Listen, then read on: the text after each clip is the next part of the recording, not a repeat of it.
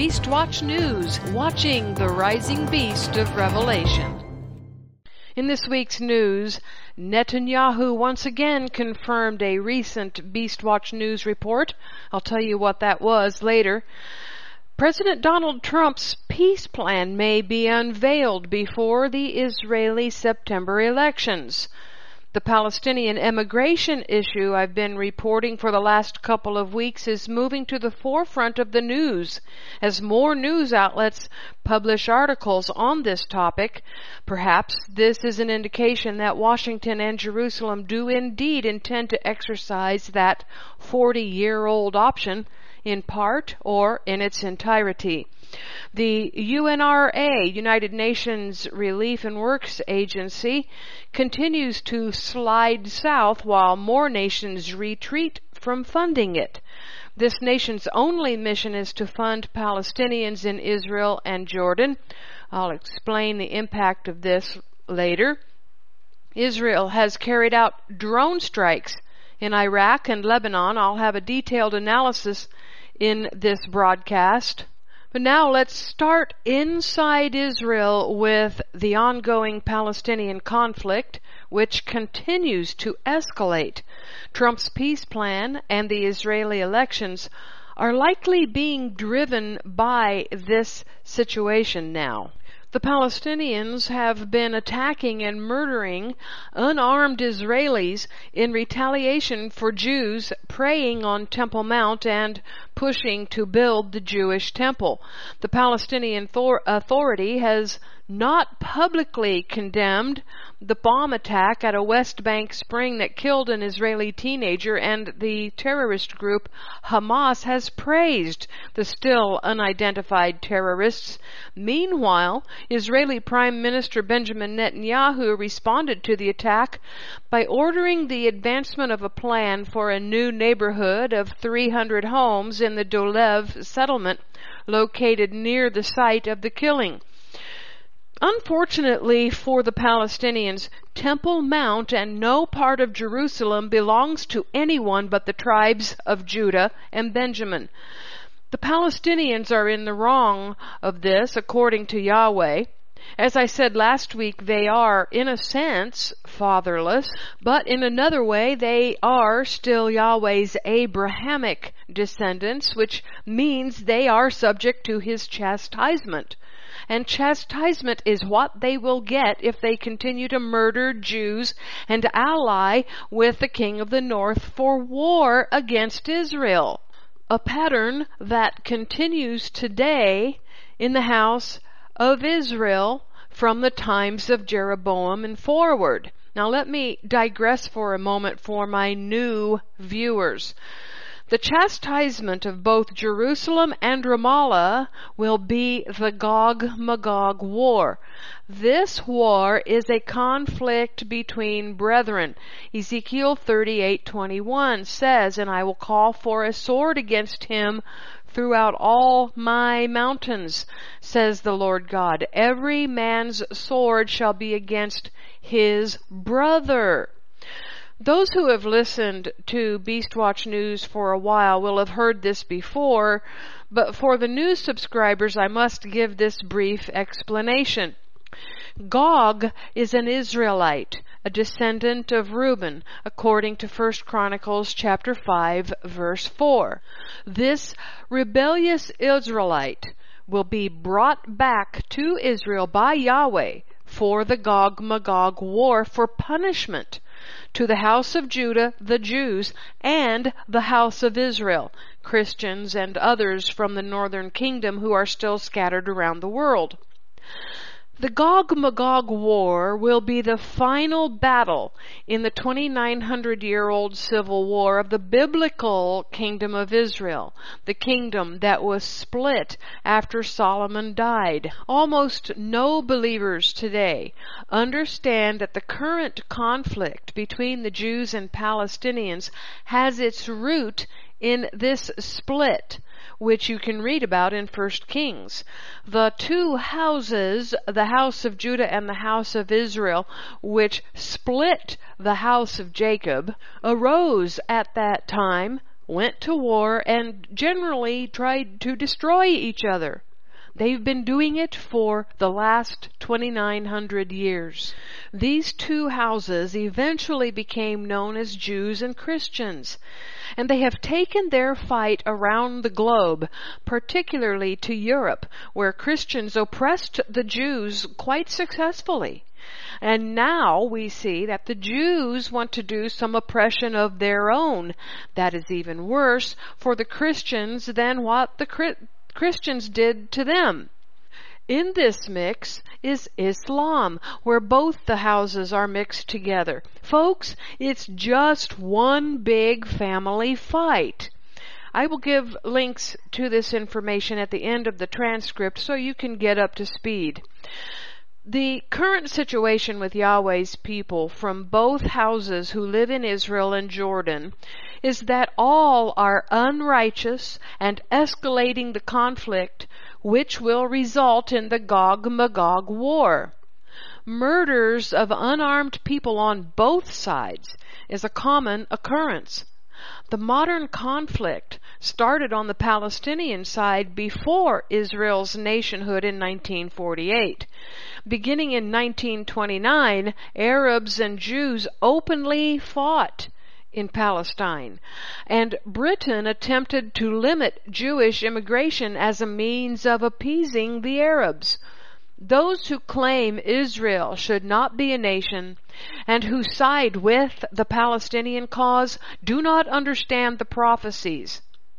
The modern UN-created political state of Israel, not to be confused with biblical Israel, must exist because both houses must finish their iniquity. Let's take a look at Daniel 9:24.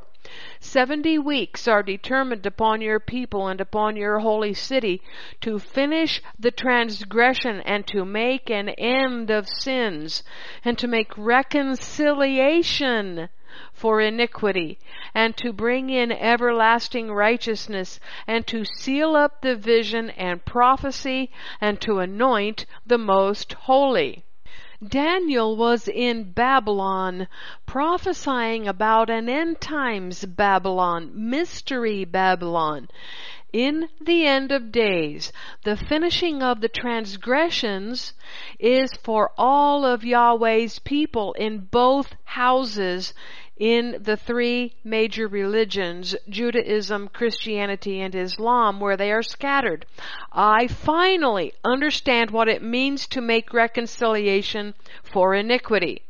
Daniel is talking about the iniquity, the hatred between the two houses. They were in Babylon because they got scattered there for the hatred and the idolatry and not keeping the Jubilees. Yahweh is saying our iniquities committed against our brethren for the last 2,900 years must result and will result in reconciliation. Without the formation of Israel as a state, almost no end times prophecies could be fulfilled, including this one in Daniel and also in Revelation 18 involving the rise of the great city Jerusalem, as defined by John in the book of Revelation to its full stature as mystery Babylon. Those who claim sides between the Jews and Palestinians do not understand prophecy. That's why the politicians are having such a hard time in America. The misunderstanding is always because of lack of knowledge about the two houses and the fact that both houses are still in exile. The Israeli state continues to be in exile from Yahweh simply because the Jews do not have sovereign rule over Israel. Jerusalem is still a vassal state of the United Nations, but through Mystery Babylon, she will attempt to gain her own sovereign rule. There is another viewpoint in all of this, which is the kingdom perspective. From Yahweh's viewpoint in heaven, all of his people are unrighteous and defiling themselves with the exception of his righteous remnant, which we know he has called and is calling out of the Babylonian systems and the physical locations of the mother of Babylon, Jerusalem, and the daughter of Babylon, America. All the remnant who understand what is happening according to Yahweh's kingdom perspective, all that we can do is tell the truth of the condition of Yahweh's people, whether they are Jews, Palestinians, stuck in Islam or Christianity, and even in lesser religions and secular humanism. All of these man-made systems miss the mark of Yahweh's holiness and lead people away from righteousness. Abraham's descendants are stuck in religions, cultures, and government systems that are not their own, and they are blind to it. But they use these things as the basis for their wars. The side that I take, which seems to anger some people so that they call me anti-Semitic and a user of hate speech, the side I am taking is Yahweh's side. I view the larger picture the way I believe he is giving me to see, and what he sees is his people, the physical descendants of Abraham, Hebrews, fighting with each other. He also sees the spiritual descendants, Israelites, being confused about the fighting and unable to identify who the physical people are. Israelites are spiritual seed of Abraham through Yeshua. Many years ago, Yahweh began helping me to identify the various people groups in Scripture. What he showed me is that Gentiles are mixed in with his people, and his people are mixed in with Gentiles because of rebellion. It was never meant to be this way. Furthermore, these two mixed groups today give themselves identities based on culture and religion, when in fact their identity should be the kingdom identity. But Yahweh's people as a whole have never had the kingdom identity except for the righteous remnant, starting with Joshua and Caleb. From ancient times, our people still have family conflicts. The first conflict is the one between Esau and Jacob that defines what the Great Tribulation is about. That one is easy to spot. If you know what to look for, you can go to my website and listen to the Esau effect. The second fight is the enmity between Reuben and Judah.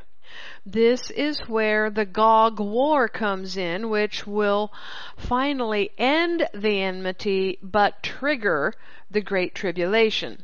The third conflict is the one between the two kingdom factions called the House of Judah and the House of Israel.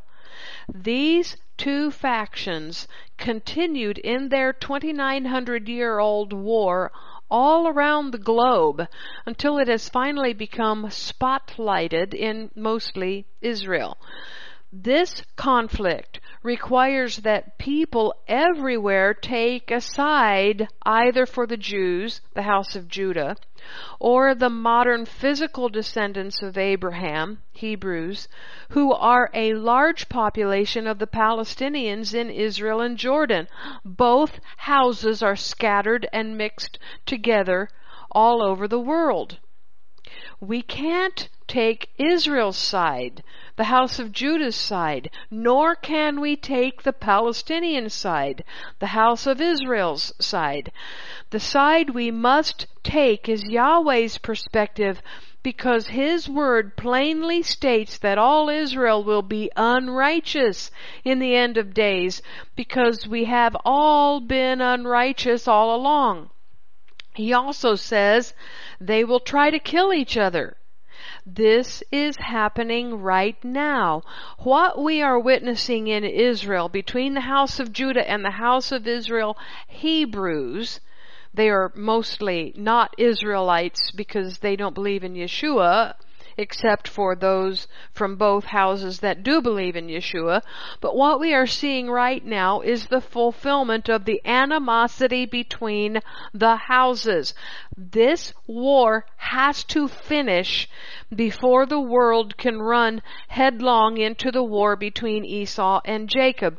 The two houses must reunite to fight Esau, finally. Zechariah 9:12 and 13 says, "Return to your stronghold, O prisoners of hope. Today I declare that I will restore to you double. For I have bent Judah as my bow. I have made Ephraim," that's the house of Israel, "its arrow." So Judah is the Jews, Ephraim is the house of Israel. Judah is the bow, Ephraim is that bow's arrow. And he says, "I will stir up your sons, O Zion, against your sons, O Greece, and I will wield you like a warrior's sword." We will come together. There is hope. But first we have to experience the full force of what true hatred does to Yahweh's and to our people, so that we will never do it again. Mystery Babylon, Jerusalem, must rise to power. Therefore, the Israeli state must exist in the end of days. She must be punished for attempting to establish a kingdom of her own without including all the brethren from all 12 tribes. But for now, both the house of Judah and the house of Israel are corrupt, and it is time to start seeing the situations clearly for what they are in Israel, which is a run-up to the Gog-Magog war. This is a difficult, knife's edge position to take, because everything I say is being deemed anti-Semitic or anti-Palestinian. I love both peoples. My heart breaks for both sides. I pray for them and cry for them because they are brothers and they don't even know it. I hope you understand what I'm saying here. There is no right side in this conflict from Yahweh's perspective. So the best I can do is report the unrighteous errors both are making according to the scripture and explain the prophetic outcome. Not only have I been dubbed an anti-Semite and an anti-Palestinian, the secular world claims I am inciting hatred and speaking defamation. This is why you are now looking at an email I received from Vimeo that they removed my account. I was uploading my videos to Vimeo, remember? YouTube threatened to remove my YouTube account for anti-Semitism and hate speech, which is why I moved to Vimeo. All Beast Watch News videos will be hosted on my own server from now on, so there will be no problem getting the word out, and no one can take away my right to speak the truth. Free speech is being denied to the global population based on the opinions of those who do not want any negativity spoken, even when what is being spoken is true. Well, I'm here to tell you that saying a word about war is negative speech. There is war coming, famines, pestilences, etc. But those in power want to stop the public from hearing the truth and preparing for it. So with all that in mind, let's take a look at what happened this week that heralds progress toward prophetic fulfillments in Israel, even if the news is, as always, negative. Let's talk about the peace plan.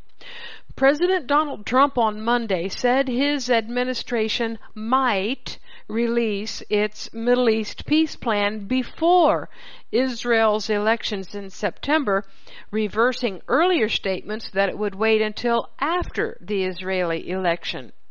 There is a likely reason Trump may change his mind and reveal the peace plan before the Israeli election. That likely will be to give Netanyahu a bump on election day.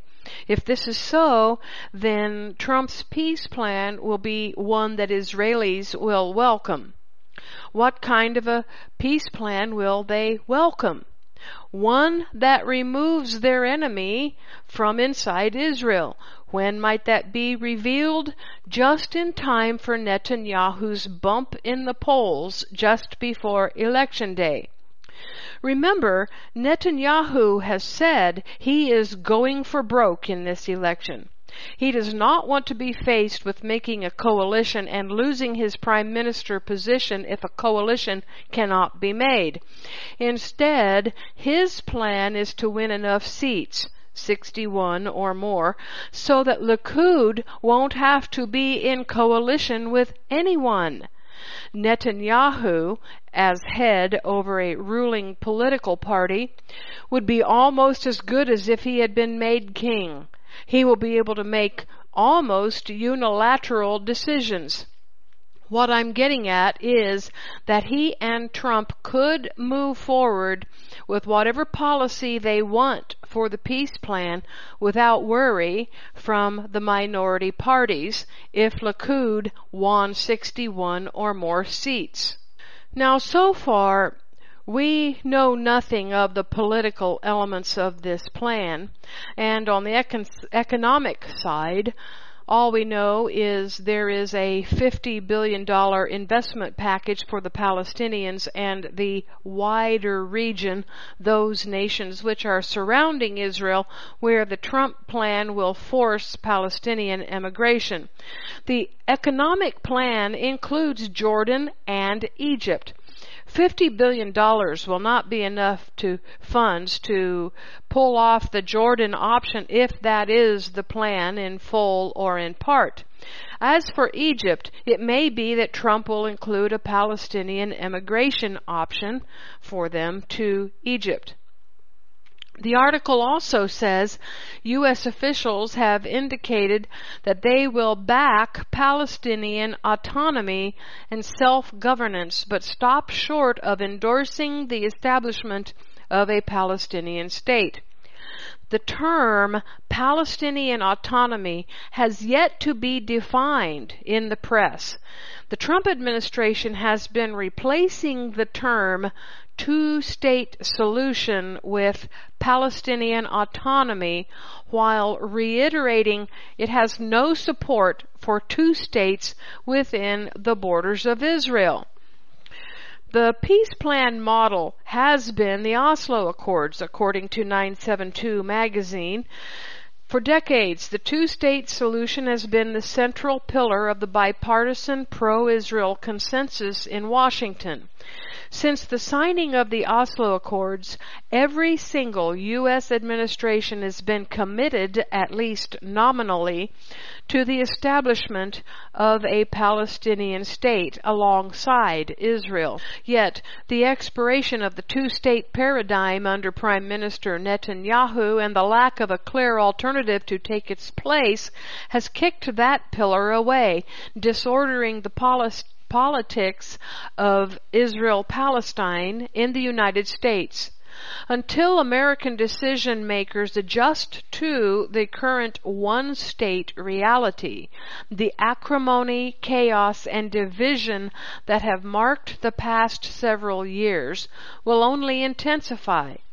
Without the pretext of a peace process, the Trump administration is pursuing a post-two-state agenda rife with draconian measures taken against key Palestinian institutions, from closing the PLO office in Washington to slashing funding to UNRWA. Now, this is not me talking. This is 972 magazine. 972 magazine is an Israeli magazine. Today, the administration's Middle East policy is being set by right-wing pro-settlement officials, and Trump's deal of the century, if it is ever released, is sure to be a gift to the Israeli territorial maximalist right and will unlikely include a Palestinian state. These shifts dovetail perfectly with Israel's annexationist policies on the ground in the occupied territories. In the past, I have said Israel needs to annex all of Israel and rule over it sovereignly, so long as they include all current citizens of Israel, Palestinians who are Christians and Muslims, and give them equal status as citizens. This is the kingdom solution, folks. There are commandments about this that say even strangers are to receive the benefits and justice of the commandments. Back to the article. U.S. politicians and the major Jewish-led organizations that deal with Israel-Palestine have so far failed to adjust in response. Almost all remain committed to a two-state solution despite the clear intentions of both the Trump and Netanyahu administrations to bury it once and for all. And so, in the gap between their stated positions and the reality on the ground, confusion, hedging, and half measures pervade. Well, the Oslo Accords did not work. The U.S. politicians and most Americans are tired of this issue. Perhaps, and I say perhaps, a plan, any plan, will be better to these politicians than no plan at this juncture.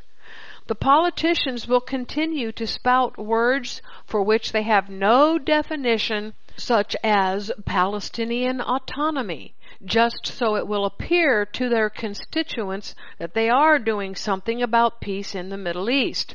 Jay Post had this to say: while the details of the 60-page plan are a carefully guarded secret, if the administration would say, for example, that under the plan Israel could extend sovereignty over the large settlement blocks, that is something that would conceivably help Netanyahu with certain parts of the electorate. See, this is talking now about the bump for Netanyahu when Trump makes his announcement.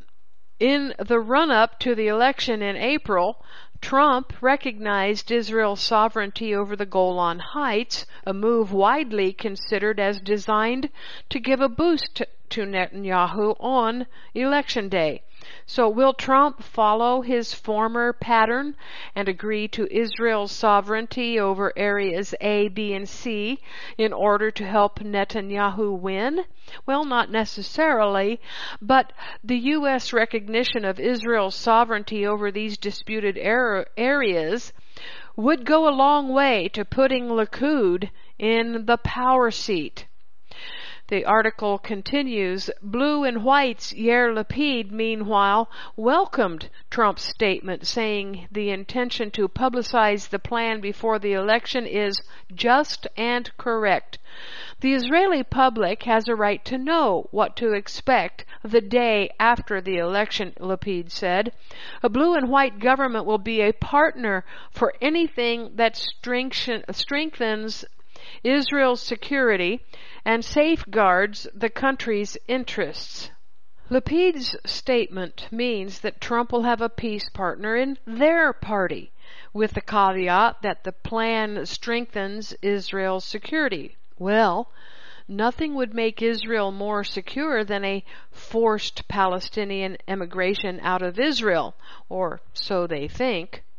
In the meantime, here is where Netanyahu is headed, and this is the confirmation that what I have posted in Beastwatch News in the last few weeks is the likely truth. Guess what?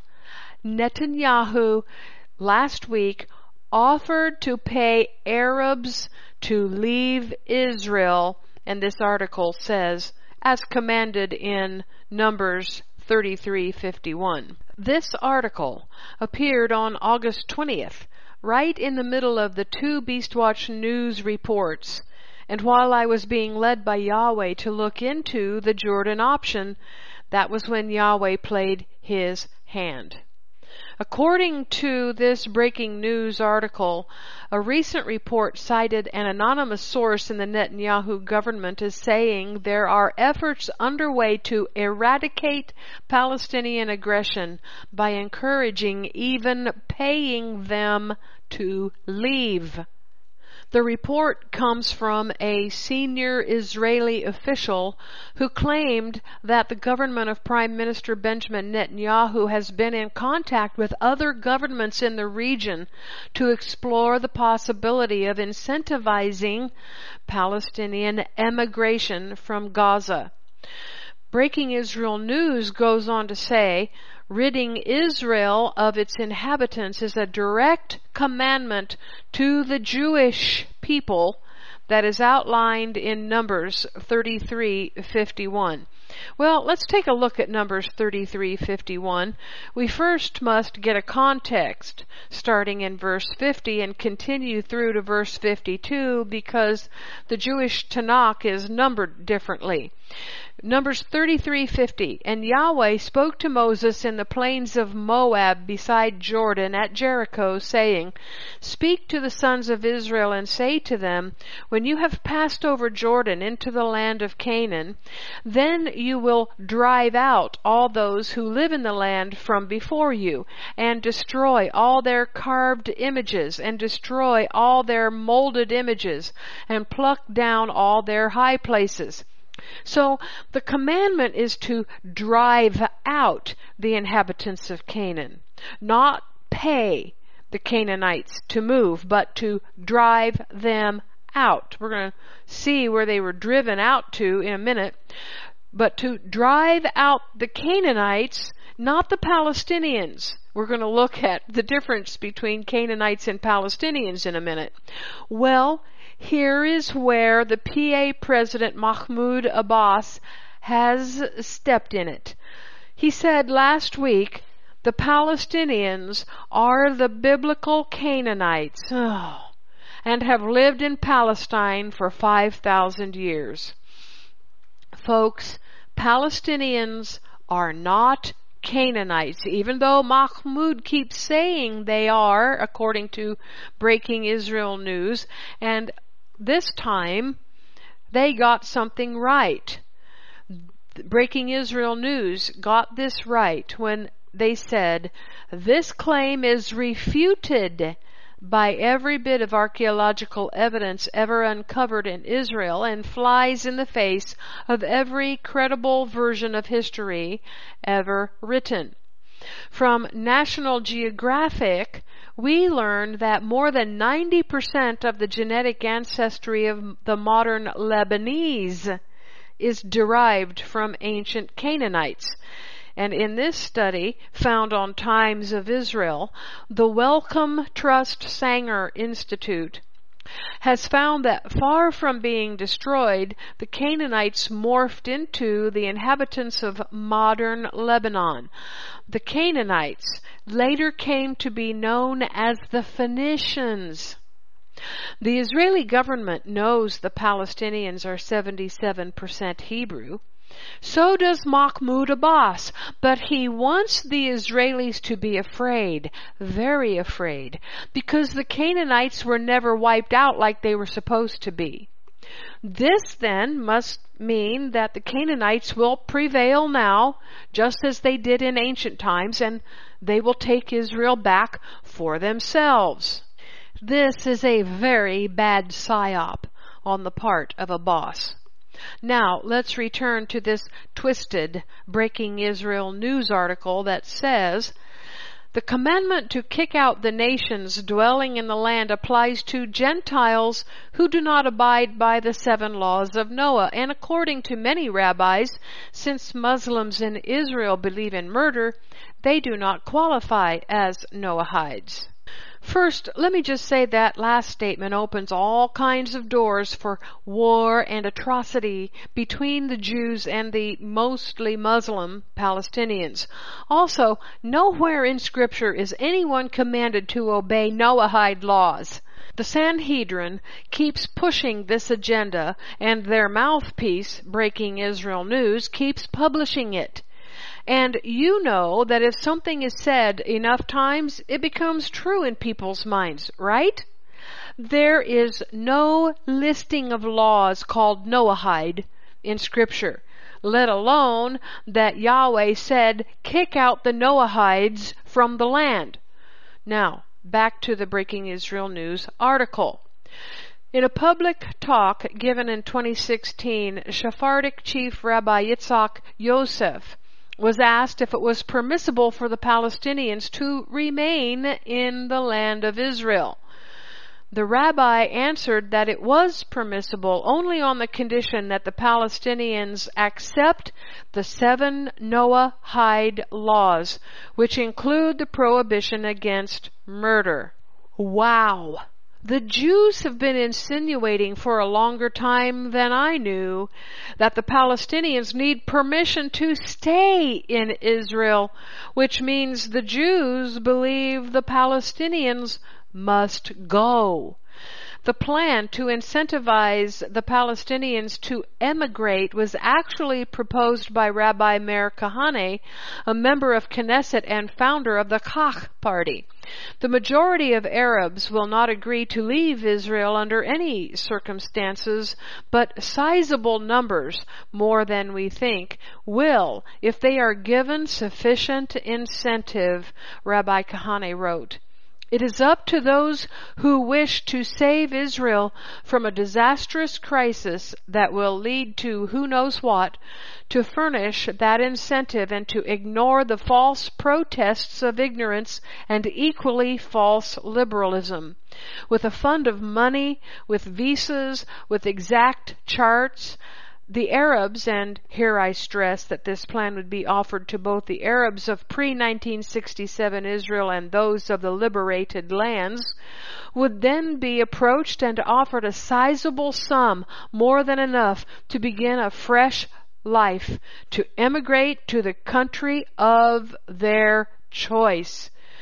You see, with the discussion of incentives, bribes being paid to the Palestinians is exactly the agenda of the Jordan option that I have been reporting.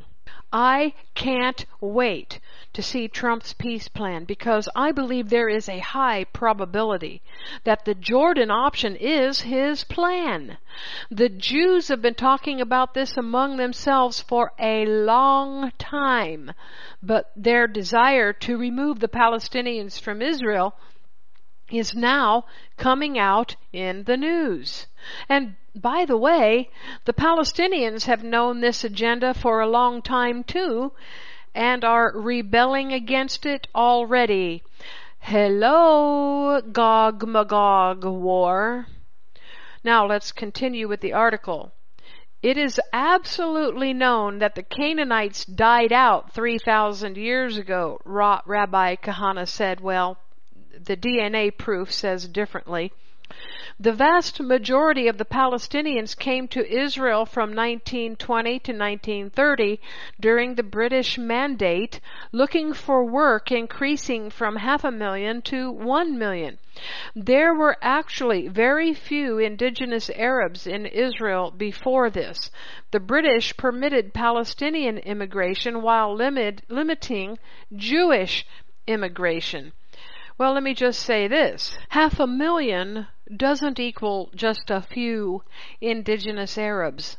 And these so-called Arabs are mostly not Arabs, but Hebrews, whose ancestors came to Israel with Joshua.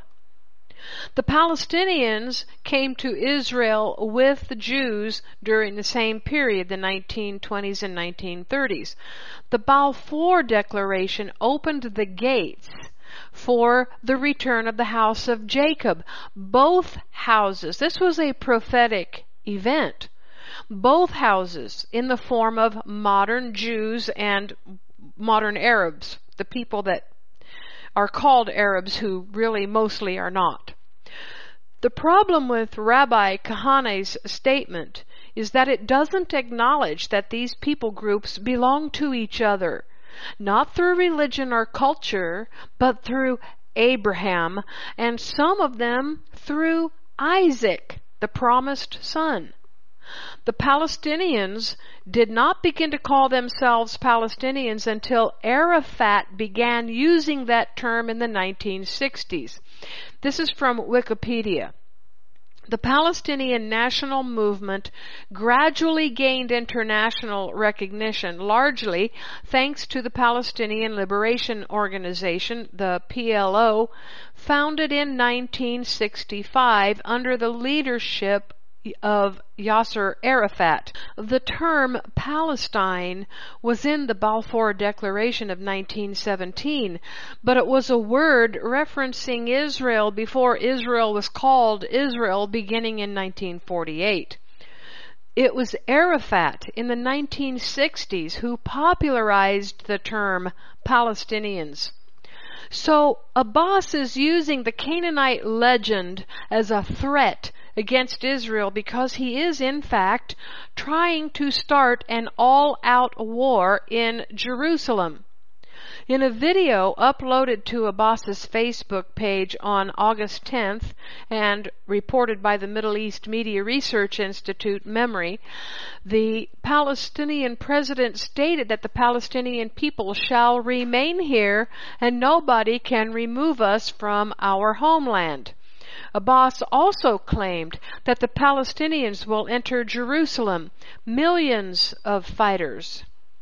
Folks, the threat of the Gog-Magog war is here. The wheels are in motion. Trump and Netanyahu want to bribe the Palestinians to leave Israel, and the Palestinians are already pushing back. But, says Mahmoud Abbas, we'll still take your money. The Palestinian Authority said last Thursday it had accepted a partial payment of just over $500 million from Israel, according to AFP reports. So the Palestinians will accept the money and stay in Israel. Yep. You got it. There's a great big fight coming. And the PA has said it will continue. Oh, I'm trying to get hold of myself here. So the PA said it will continue to use those funds to pay for the allowances of imprisoned and dead terrorists down to the last cent, which is why Israel cut off those funds last winter in the first place. The Palestinians, they've learned nothing.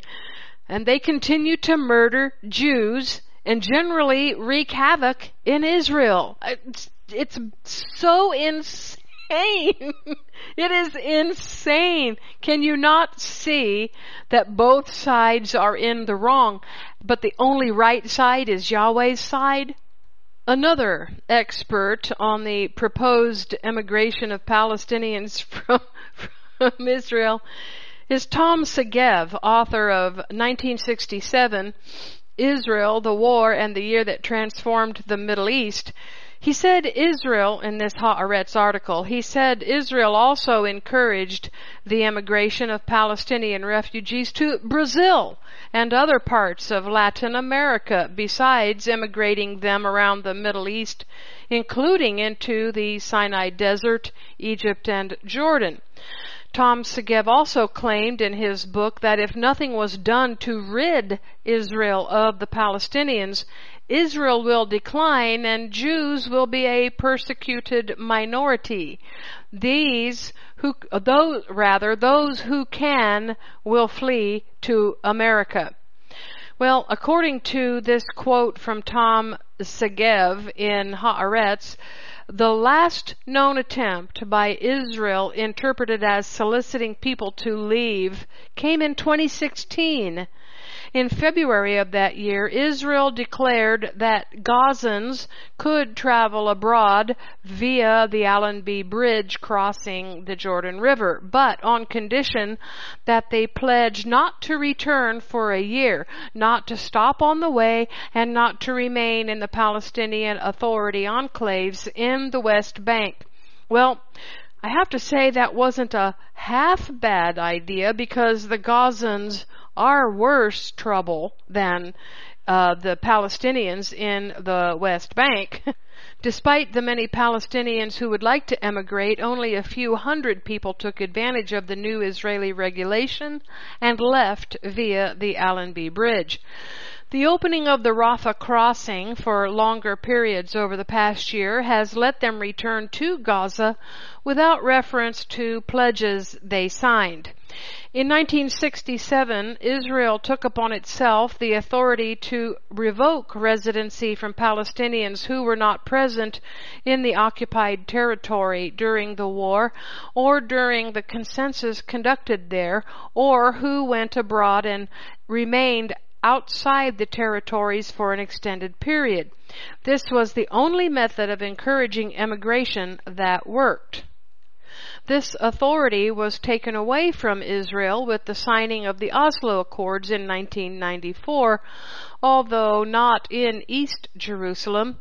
Even those who, since that time, left Gaza and the West Bank because of deteriorating conditions and disappointments continue to hold a Palestinian passport and Palestinian ID number, not to mention a deep connection and emotional involvement. Some discover that other countries don't welcome everyone. Many try any way they can to register their children in the Palestinian population registry. But despite all the failures, Israel's expanding right wing continues to hallucinate about voluntary transfer. The Palestinians long ago proved that there is no such thing, so says Haaretz. What the Haaretz author is saying here is that, in her opinion, the only way to get the Palestinians out of Israel is through war. Abbas threatening to start one is all Jerusalem needs to make Abbas's wish come true. By the way, Tom Segev's book was published in 2007. Oh yeah, the Jews have been mustering support for the Jordan option for years. Stay tuned, I'll be right back after these messages. Thank you for listening to the Jerusalem Report on Beastwatch News. Full news coverage with a Hebraic perspective of the headlines fulfilling Bible prophecy. Remember to financially and prayerfully support Beastwatch News for keeping you up to date. Send your donation to Beastwatch News today. It takes money to operate this ministry, and your help is much appreciated. Join Pete and Kelly Rambo to clean up Jerusalem and enjoy Sukkot from October 7th to 22nd for only $945. Price includes lodging, breakfast, and dinner each day, as well as most transportation. Enjoy other options like tours and shopping. Check AniYosef.com, ANIYOSEF.com for details. Sukkot is the Lord's feast, and Jerusalem is the only place to be this year in Jerusalem. Now let's talk about the UNRWA. Part of Trump's plan to make this deal of the century work is the control of all funds to the Palestinians. This week, it was reported, New Zealand, Switzerland, the Netherlands, and Belgium have suspended funding to the UNRWA, a major source of funding to the Palestinians in the West Bank. This trend toward destroying the PA's source of international funding through the UN fits the MO of the plot to maneuver the Palestinians toward Jordan or some other Arab nation that is willing to step up. It appears the direction of funding for Palestinians will only be in relation to their moving out of Israel into Jordan or possibly Egypt. And now let's take a look at Israel's election impact on Trump's peace plan. Israel's two biggest parties, Prime Minister Benjamin Netanyahu's Likud and Kahol Lavan, are gaining traction, but Likud is not gaining the seats it needs to be the only party ruling the Knesset, and neither is it projected to secure a major coalition at this stage. Netanyahu is pressuring the far-right Kahanist Otzma Yehudit party not to run in next month's election, a source in the party told Haaretz on Monday, but Otzma Yehudit chairman Itamar Ben-Gvir denied that Netanyahu was asking him to quit the race. This scenario leaves Israel and Netanyahu in the same place as last April, with Lieberman poised once again to be the king, or rather coalition maker. Now let's take a look at Israel's external battles before we wrap up. Israel is facing internal war, but its external battles are heightening as well. The best way to say this is from this Wall Street Journal article titled, "The Iran-Israel War is Here." This is a premium article, and I don't have a subscription, but this headline says it all. The escalation between Israel and Iraq this week was a declaration of war, according to the Iraqi government. Israel's drone attacks on Iraqi paramilitary groups were launched from bases belonging to the Syrian Democratic Forces in their territory in northern Syria, but were assisted by help from the United States base in Iraq. The PMF, the umbrella group of Iraq's mostly Shia Muslim paramilitary groups, said the United States had allowed 4 Israeli drones to enter the region, accompanying U.S. forces and carrying out missions in Iraqi territory. Well, of course, the Pentagon denied involvement. Israeli strikes, which constitute a flagrant violation of Iraq's sovereignty, may come with major costs for U.S. interests in Iraq. Lebanon also has declared that strikes inside Lebanon were a declaration of war. A series of apparent Israeli military incursions into Lebanon over the past 2 days have ratcheted up tensions between the neighbors and prompted Lebanon's president to suggest Israel has made a declaration of war. Who did Israel strike in Lebanon? Well, surprise, surprise, the Popular Front for the Liberation of Palestine.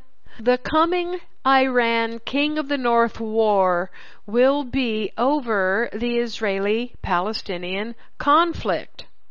And Saudi Arabia was involved in the planning of the Lebanon strike. This plan to strike the PMF sites was allegedly formulated back in June when the Saudi Minister of State for Gulf Affairs, Tamar al-Saban, visited the SDF-held territories in northeastern Syria. Al-Saban, who is known to be one of the Crown Prince Mohammed bin Salman's closest advisors, also attempted to garner support from the Arab tribes in the area for the Kurdish militias and a movement for a separate Syrian state east of the Euphrates River, which the tribes overwhelmingly refused to participate in. Iran is calling for the United States to vacate its military base in Iraq or be expelled, and now says it will launch strikes on Israel from inside Lebanon. Iraqi lawmakers are calling on the United States to fully withdraw its troops.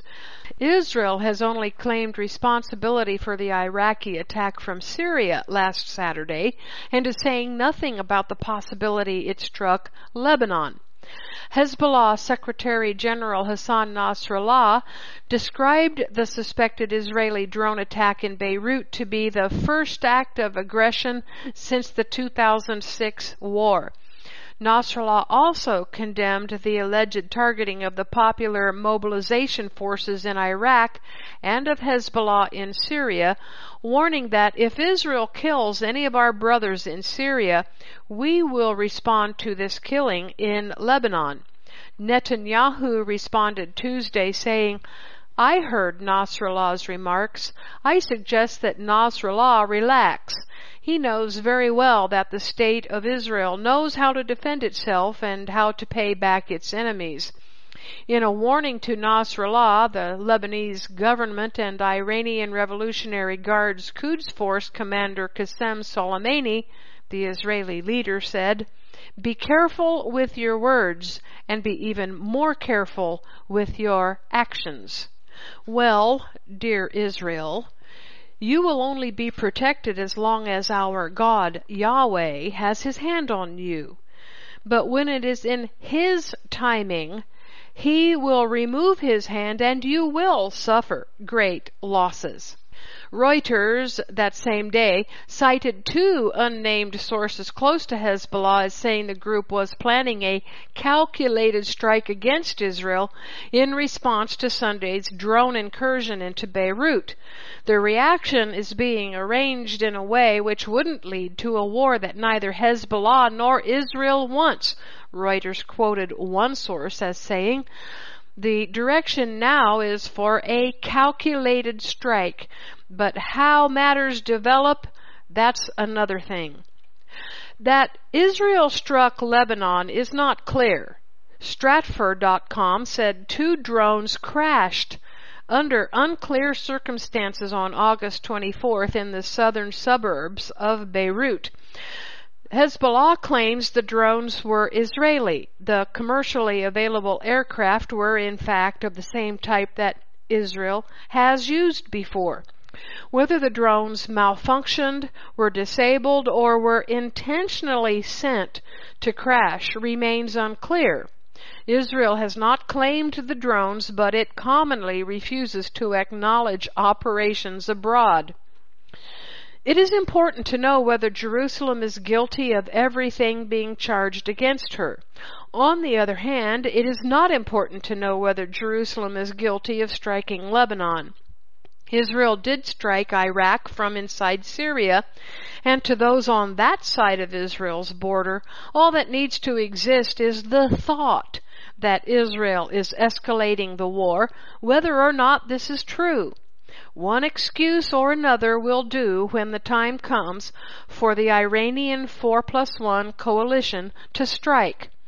According to JewishPress.com, Hezbollah is planning a massive attack on Israel in the near future, and Israel should be prepared for an attack from the Gaza Strip as well, some analysts in Israel and the Arab world estimate. Gaza has also become inflamed again in recent days. I have said that when the King of the North, Iran and its coalition, is ready to attack Israel and Jordan, Israel will be dealing with Gaza and the West Bank Palestinians as well at the same time. With Abbas threatening an attack on Jerusalem, Gaza launching missiles, and Iran helping Lebanon attack from the north, Israel is in danger. That's it for this Beastwatch News update. This is Kimberly Rogers Brown signing off. Click over to BeastWatchNews.com for full comprehensive coverage of all the headlines fulfilling end of days Bible prophecy.